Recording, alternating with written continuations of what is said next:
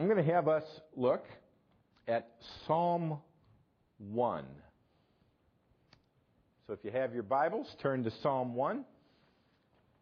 If not, here it is up on the board.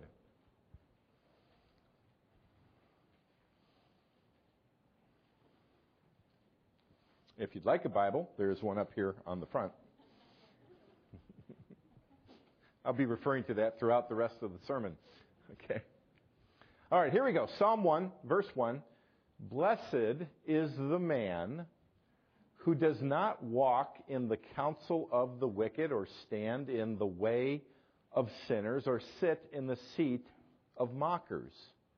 But his delight is in the law of the Lord, and on his law he meditates day and night.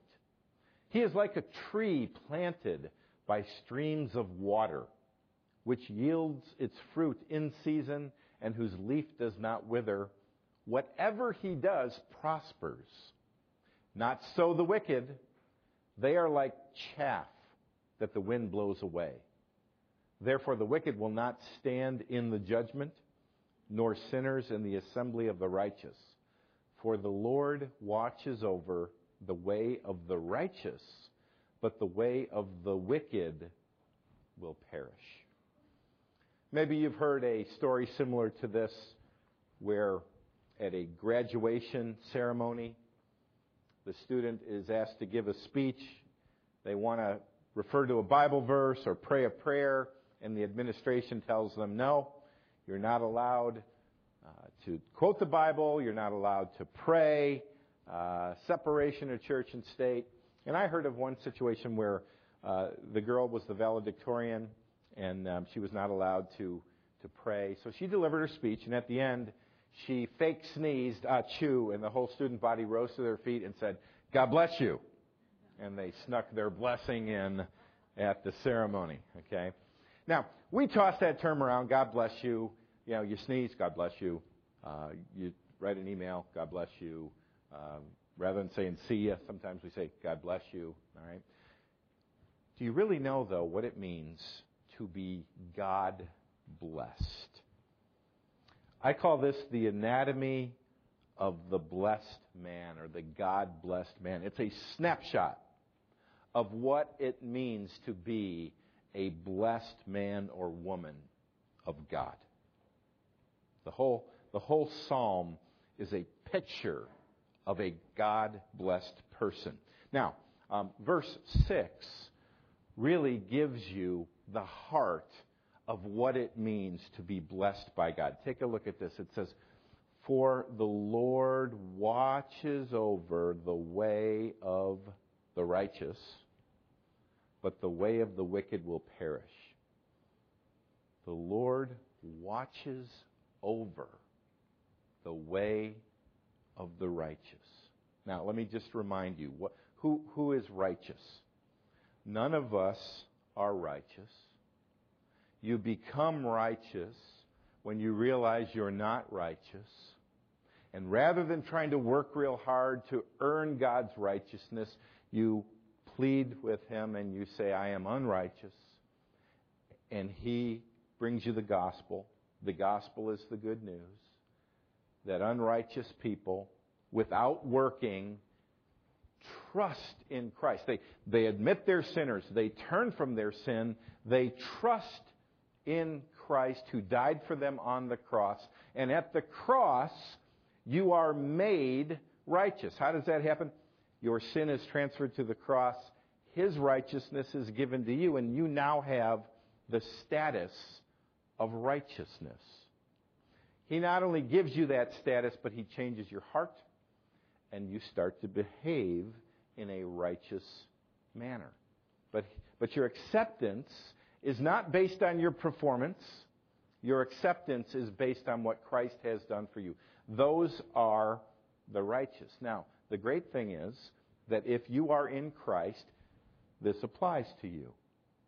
The Lord watches over the way of the righteous. Now, what this is saying is, and sometimes this can happen. Sometimes you can think that Becoming a Christian is all this accounting transaction. Your sin is transferred to the cross, His righteousness is given to you, and on the books of heaven, you're going to heaven. And it's all very cold and calculating.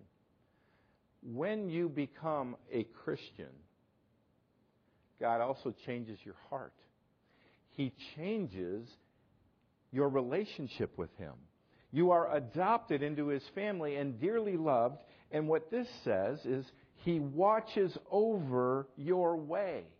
The picture that comes to mind with me is Mama Duck here, watching over the little brood of ducks. We're these dumb little ducks here, okay? And our confidence is in Mama Duck watching over us, taking care of us, dearly loved. But God is not a Mama Duck.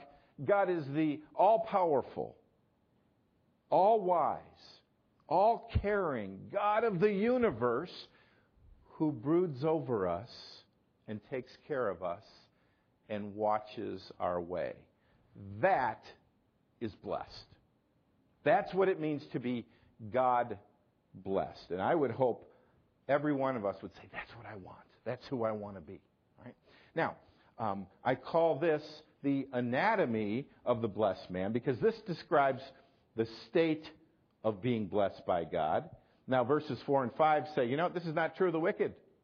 They're like the chaff, the wind blows them away. They're not going to stand on the day of judgment. That doesn't apply to the wicked. But the blessing applies to the righteous.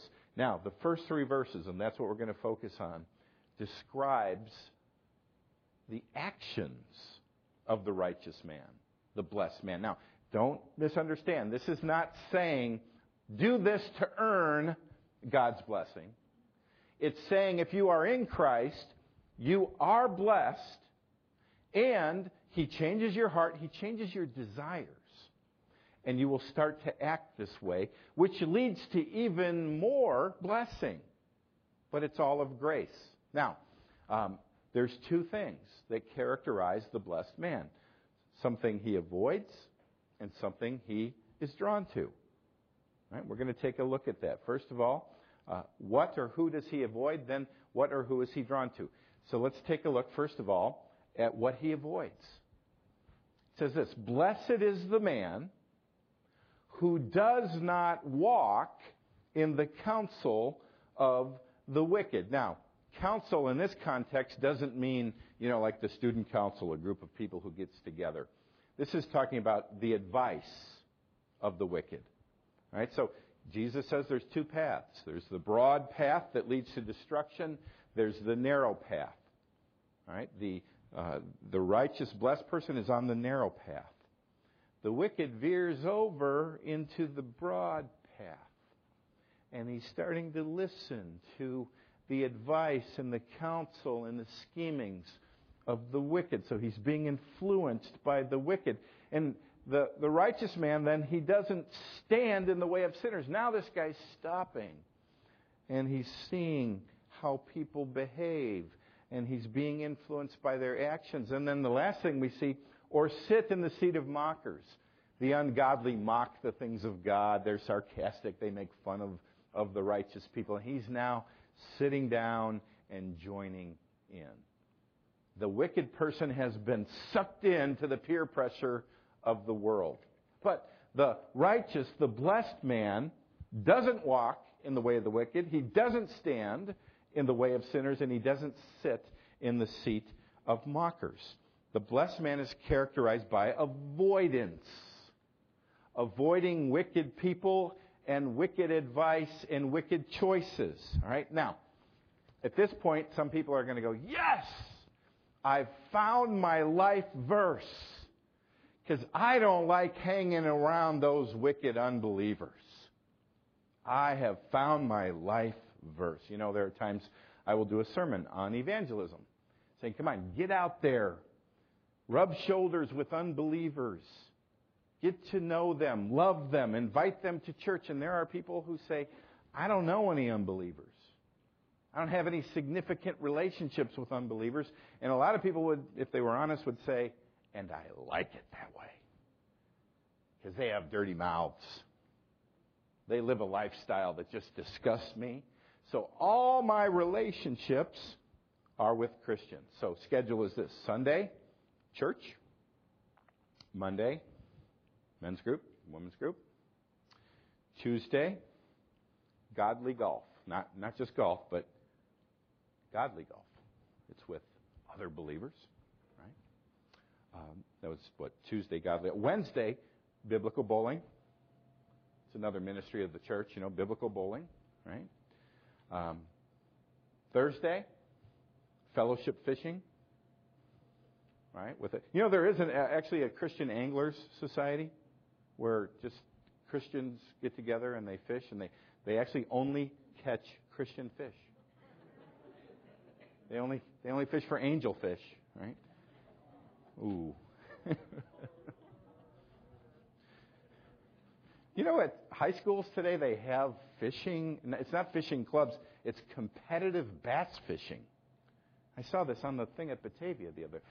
Who are you competing against? Another school or the bass?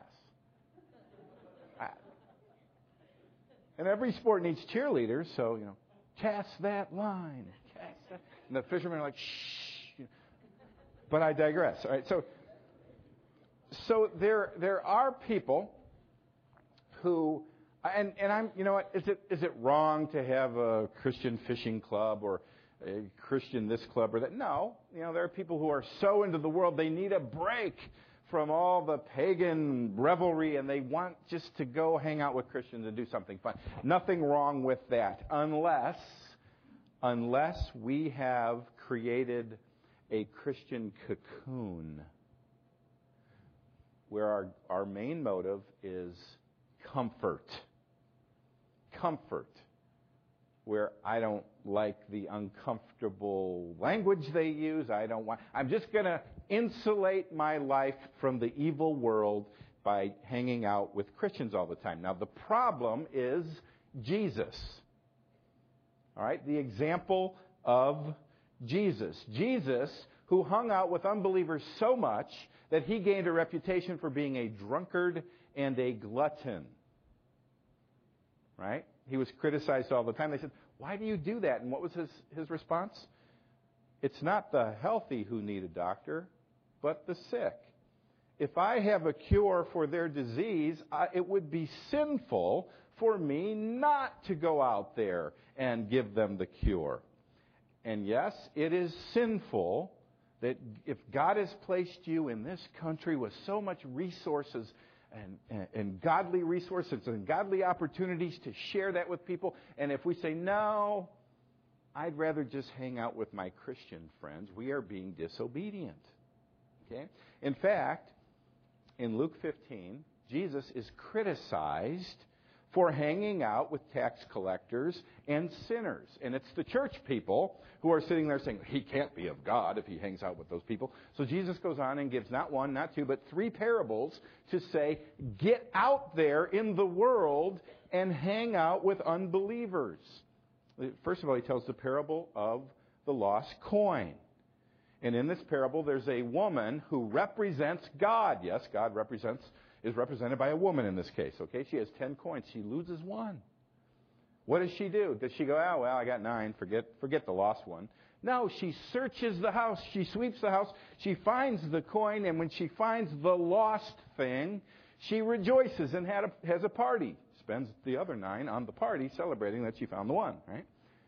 But what is that a picture of? That's a picture that God rejoices when the lost are found. And Jesus is justifying the fact that he is out on a search and find mission. And you should be that way too, not like the Pharisees who hung out in the holy huddle, right? Then he tells the parable of the lost sheep. Shepherd represents Christ, has 100 sheep. One little Baba black sheep goes away, strays away. And rather than hanging out in the security of the flock, the shepherd goes out looking for him. And when he finds the sheep, there's rejoicing. And Jesus says there is rejoicing in heaven when one sinner repents and finds salvation. And then he tells the story of the prodigal son. The son tells dad. Now in this case, dad is the father. God is the father. The Son is us. We tell God to go jump in the lake, give us our stuff, give us our inheritance, and we will go live our own life. That's us. That's all of us who has turned our back on God. But then he comes to repentance after eating the pig slop, and he smells of pig stuff. And as he's coming home, the father who's out looking for his son every day over the horizon, he sees him. And when he sees the son, what does he do? Does he say, first of all, you need to grovel. And then, would you please go take a shower? Because I can't stand the way you smell. No, the father runs to the son, embraces him, and has a party to celebrate. What's the point? God loves finding the lost. And the point is, in your face, Pharisees, for hanging out in your holy huddle, don't criticize me. I am just reflecting the heart of God, who loves to go on search and find missions and rub shoulders with unbelievers and love them and bring them into the kingdom. Now you go, okay, that's all great, but I'm confused. I thought the point was that the blessed man doesn't hang out with sinners, and Luke 15 seems to say that the godly man does hang out with sinners. Do you or don't you avoid unbelievers? I'm confused. Well, here's where some thinking needs to go in. Whenever two verses seem to contradict one another, you know they can't, because God is perfectly consistent. So what do you do here?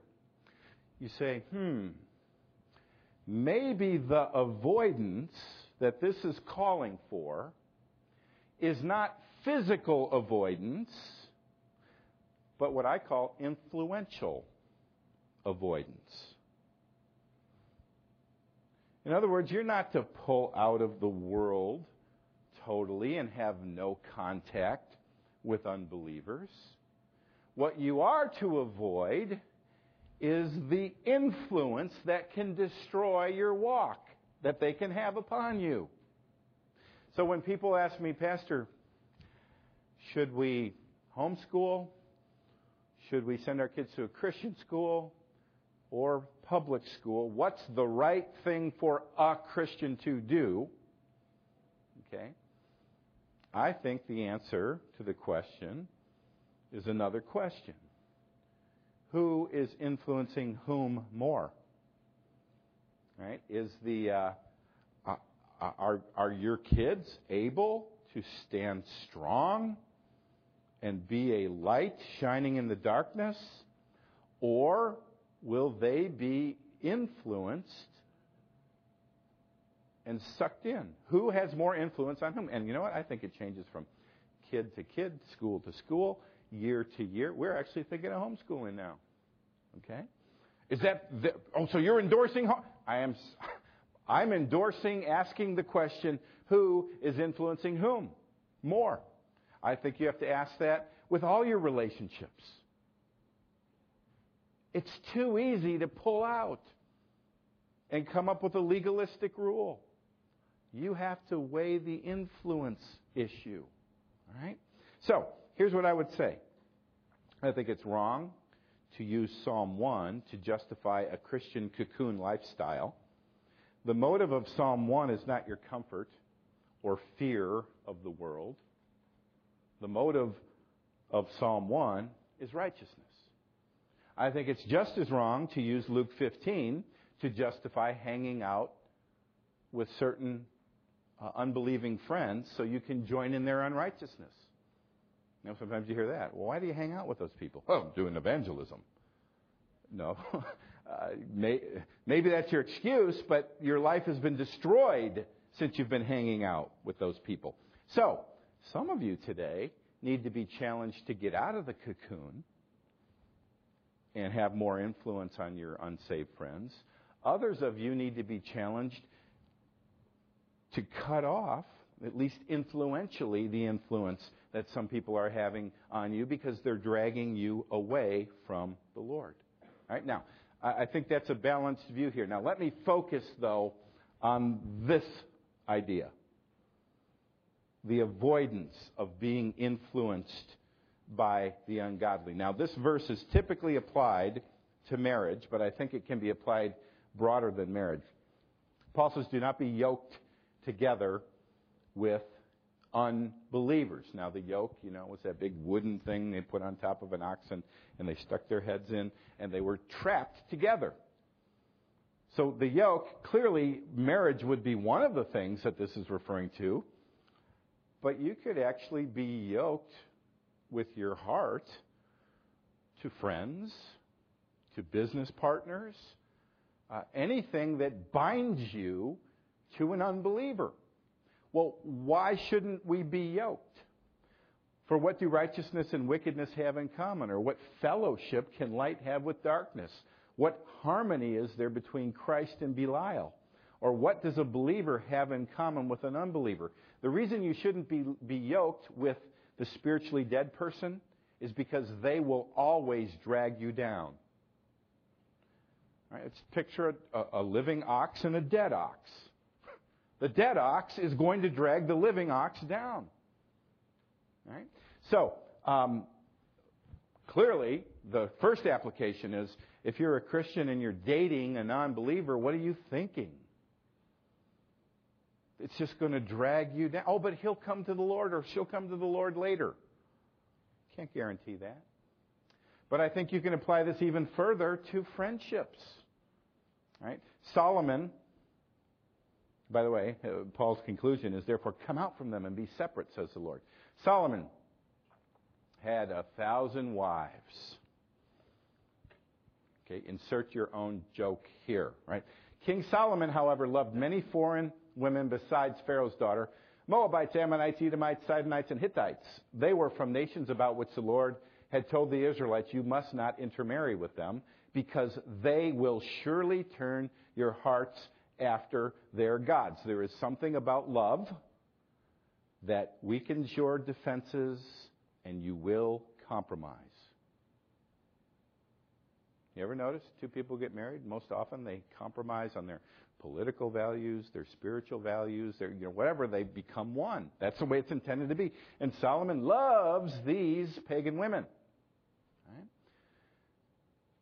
Nevertheless, Solomon held fast to them in love. He had 700 wives of royal birth and 300 concubines, and his wives led him astray. As Solomon grew old, his wives turned his heart after other gods, and his heart was not fully devoted to the Lord as his God, as the heart of David his father had been. He followed Ashtaroth, the goddess of the Sidonites, and Molech, the detestable god of the Ammonites. So Solomon did evil in the eyes of the Lord. He did not follow the Lord completely as David his father had done. So here's the question. Are there some relationships in your life where you need to distance yourself? Maybe not physically, but influentially. You need to distance yourself from them because they're dragging you down spiritually. Right? And then a follow-up question to that is, what small group are you going to get involved in? So you have spiritual fellowship and Christian influence in your life. So it's not just you versus the world. Right? The godly person, the blessed person, practices avoidance because he knows that his heart can be led astray. Right? Now, let me give you the second characteristic. He distances himself from ungodly influence, but he delights in godly influence. And where do you go for godly influence? But his delight is in the law of the Lord. And on his law he meditates day and night. Now, that word law can mean the Ten Commandments. It can mean any commandments in the Old Testament. It can also mean the entire Old Testament. And it can also mean just any revelation from God. And I think in this context it means God's revelation. In other words, but his delight is in the Bible. And on the Bible he meditates day and night. Blessed is the man whose delight is not in the counsel of the wicked, but in the counsel of the Lord, as found where? In the Bible. Now, key word is this word meditates. Right? It's not enough to read it. It's not enough to have it preached at you, though you need the Bible preached at you. It's not enough to study it. It's not even enough to meditate on it. The blessed man, did I say meditate or memorize? It's not enough to memorize. You got to go to the further step of meditate on it. Okay? What is meditation? Meditation is when you take a biblical truth and you think about it. You know, some of you see me walking around like I walk my brother's dog, or I'll be out walking and you go, oh, it must be nice being a pastor. Just enjoy it. You know what I'm doing? I'm working. I spent a lot of time this week doing meditating on how do you synthesize Psalm 1 with Luke 15. How do you fit that together? And what about my life? Where am I being negatively influenced? And where am I being positively? And how do you fit? And that's called meditation. When you take the truth and you don't just go, oh, I've got it. No, you go, how does it fit with other Scripture? And how does it fit in my life? And in fact, I understand that the Hebrew word for meditation was translated into Latin, and that Latin word is the same word that's used for a cow chewing on cud. Or you had a dog, you give a dog a bone, he starts chewing on that bone. He will not let it go until he gets every little flavor out of that bone. That's what you're doing. You're taking the Scripture and you're gnawing on it and you're thinking about it. And it's not just reading it. You know what? Some people say, I've read the Bible all my life and it hasn't transformed me. You're not meditating on it. That's why, I kind of laugh when they come out with the 5-minute devotional Bible. 5 minutes in a day will change your life. No, it won't. I'm not going to lie to you. Until you are a meditator on Scripture, one who in every spare moment is just thinking about Scripture and mulling it over and trying to figure out how do I apply it, you're not going to be transformed. All right? The busy man's devotional Bible. If you're too busy to meditate, it's not going to transform you. Okay? Now, here's the problem. We Americans own more Bibles than anybody in the world. We even have Bibles that we leave laying around. Have I mentioned that there's a Bible up there? Okay.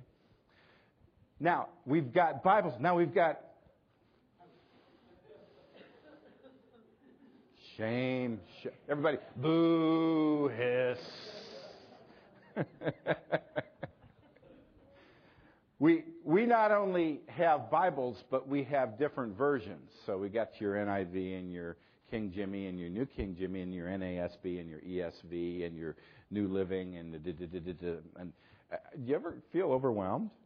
It's kind of hard to memorize it when you got 27 versions. By the way, you go, why do you put the Scriptures up here? That's going to discourage people from bringing their Bibles, or they may leave their Bibles. Isn't that discouraging? No. The reason I put that up here is because if we were to just pile up our Bibles, we'd all have about 5 or 6 different versions, and I need to read off of one so we're all on the same page. Okay, but bring your Bibles. Don't leave them laying around, though. Okay. Now, we have an overwhelming amount of Bibles. We have access online to commentaries. We're in a flood of biblical information. But amassing information is not the same as meditation. You get that? Amassing information is not the same as meditation. Let me ask you a question. Why did Jesus speak in parables? Now, the easy answer is, well, because he was a great communicator. And great communicators know that people love stories. And he communicated with stories so people would get it. That's not what he said. He said exactly the opposite. I communicate in parables so those who are not being drawn won't get it. What? Yeah. Matthew 13. The disciples came to him and asked, why do you speak to the people in parables? He replied, because great communicators know that people love stories. That's why I tell stories. No. He replied, the knowledge of the secrets of the kingdom of heaven has been given to you, you who are following and seeking and asking questions and want to meditate on the things of God, but not to them. Whoever has will be given more, and he will have an abundance. Whoever does not have, even what he has will be taken from him. This is why I speak to them in parables. Now he quotes from Isaiah 6. Though seeing, they do not see. Though hearing, they do not hear or understand. There's a kind of hearing where you hear it and it's wah, wah, wah, wah, wah, wah, wah, wah, wah, wah, wah, wah, wah, wah, wah. It goes in one ear and out the other. There's a hearing that perceives and understands, and then there's just a hearing that doesn't understand. In them is fulfilled the prophecy of Isaiah. You will be ever hearing, wah, wah, wah, wah, wah, but never understanding. You will be ever seeing, but never perceiving. Folks, I believe that we live in a day and age when this prophecy is being fulfilled. In Amos 8:11, the days are coming, declares the sovereign Lord, when I will send a famine through the land. Not a famine of food or a thirst for water, but a famine of hearing the words of the Lord. You say, well, we hear. No, we hear, but what we hear is wah, wah, wah, wah, wah, because we don't meditate. Hearing this sermon will not change your life unless you meditate on the Word of God. Okay? So here's my question. What radical thing do you need to do to your schedule so you have time to meditate on the Word of God? Time's a ticking. Life is going by. We have time for football. We have time for TV shows. We have time for movies.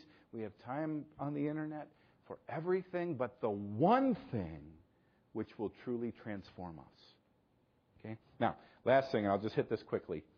The blessed man avoids ungodly influence. He delights in godly influence, and he prospers. He prospers. He's like a tree planted by streams of water, which yield its fruit in season and whose leaf does not wither. Whatever he does prospers. Now here you go, oh, wait a minute, I thought you said the prosperity gospel was bad. Here we're promised prosperity in whatever you do. Well, here again, let's meditate on that word prosper. Can the prosperity teachers take it and say, yes, become a Christian, and Jesus will make you healthy, wealthy, and happy, and everything you do will flourish, and there'll be no problems? Now, that's what they do. But you have to compare that with the rest of Scripture. With Jesus, who had no place to lay his head.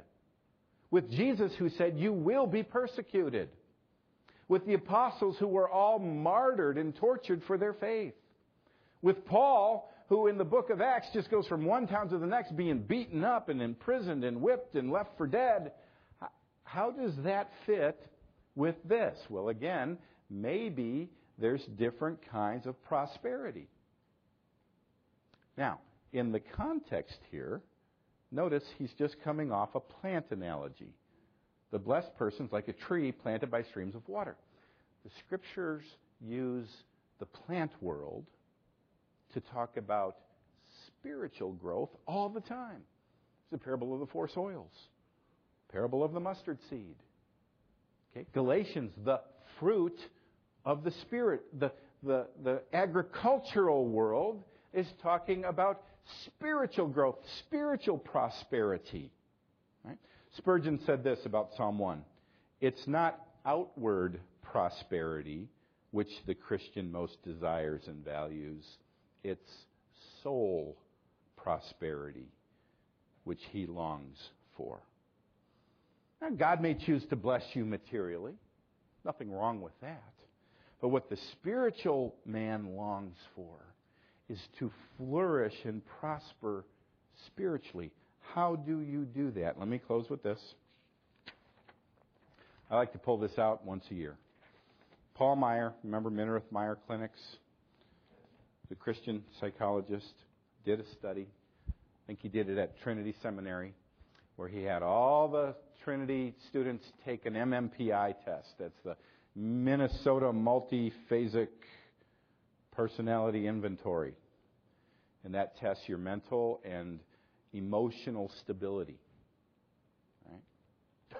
Don't worry, I won't have you take it. Right? Then he also had them fill out a spiritual life questionnaire. What spiritual disciplines do you practice? And he grouped them into 3 groups. There are the emotionally healthy, the middle ground, okay, and then those in significant emotional pain. Now, he was hoping to prove that the longer you're a Christian, the more emotionally healthy you are. We know that that's not true, though. There was no correlation between how long a person's a Christian and how emotionally healthy they are. You know, people have been Christians their entire lives, and they are not emotionally healthy, or they're not healthy people at all. But then he did find a correlation between the superiorly healthy people and those who daily meditate on the Word of God. All right?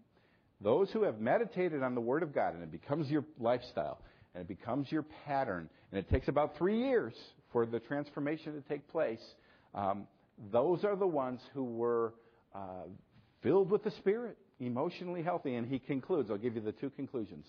1, experiencing the fruit of the Spirit, love, joy, and peace, rather than bitterness, depression, and anxiety, are dependent upon a renewing of the mind, upon this meditation on Scripture. And then he says this, daily meditation on Scripture with personal application is the most effective means of obtaining personal joy, peace, and emotional maturity. In other words, they're the most blessed of God. Let's pray. Right? Lord, thank you for your word. It's right there. It's in front of us, yet we neglect it. Lord, create in our hearts a hunger, a desire, a delight in your word. Give us the discipline to not walk in the path of the wicked, to be influenced by the wicked, yet without abandoning our responsibility to reach people for Jesus. Protect us. Give us wisdom to know how to navigate those paths. And then, Lord, as we meditate on your word and ponder it and think about it, I pray, Lord, that you would transform us. And then, Lord, what a blessing to know that you watch over us. You guide our steps. We truly are blessed. We thank you in Jesus' name.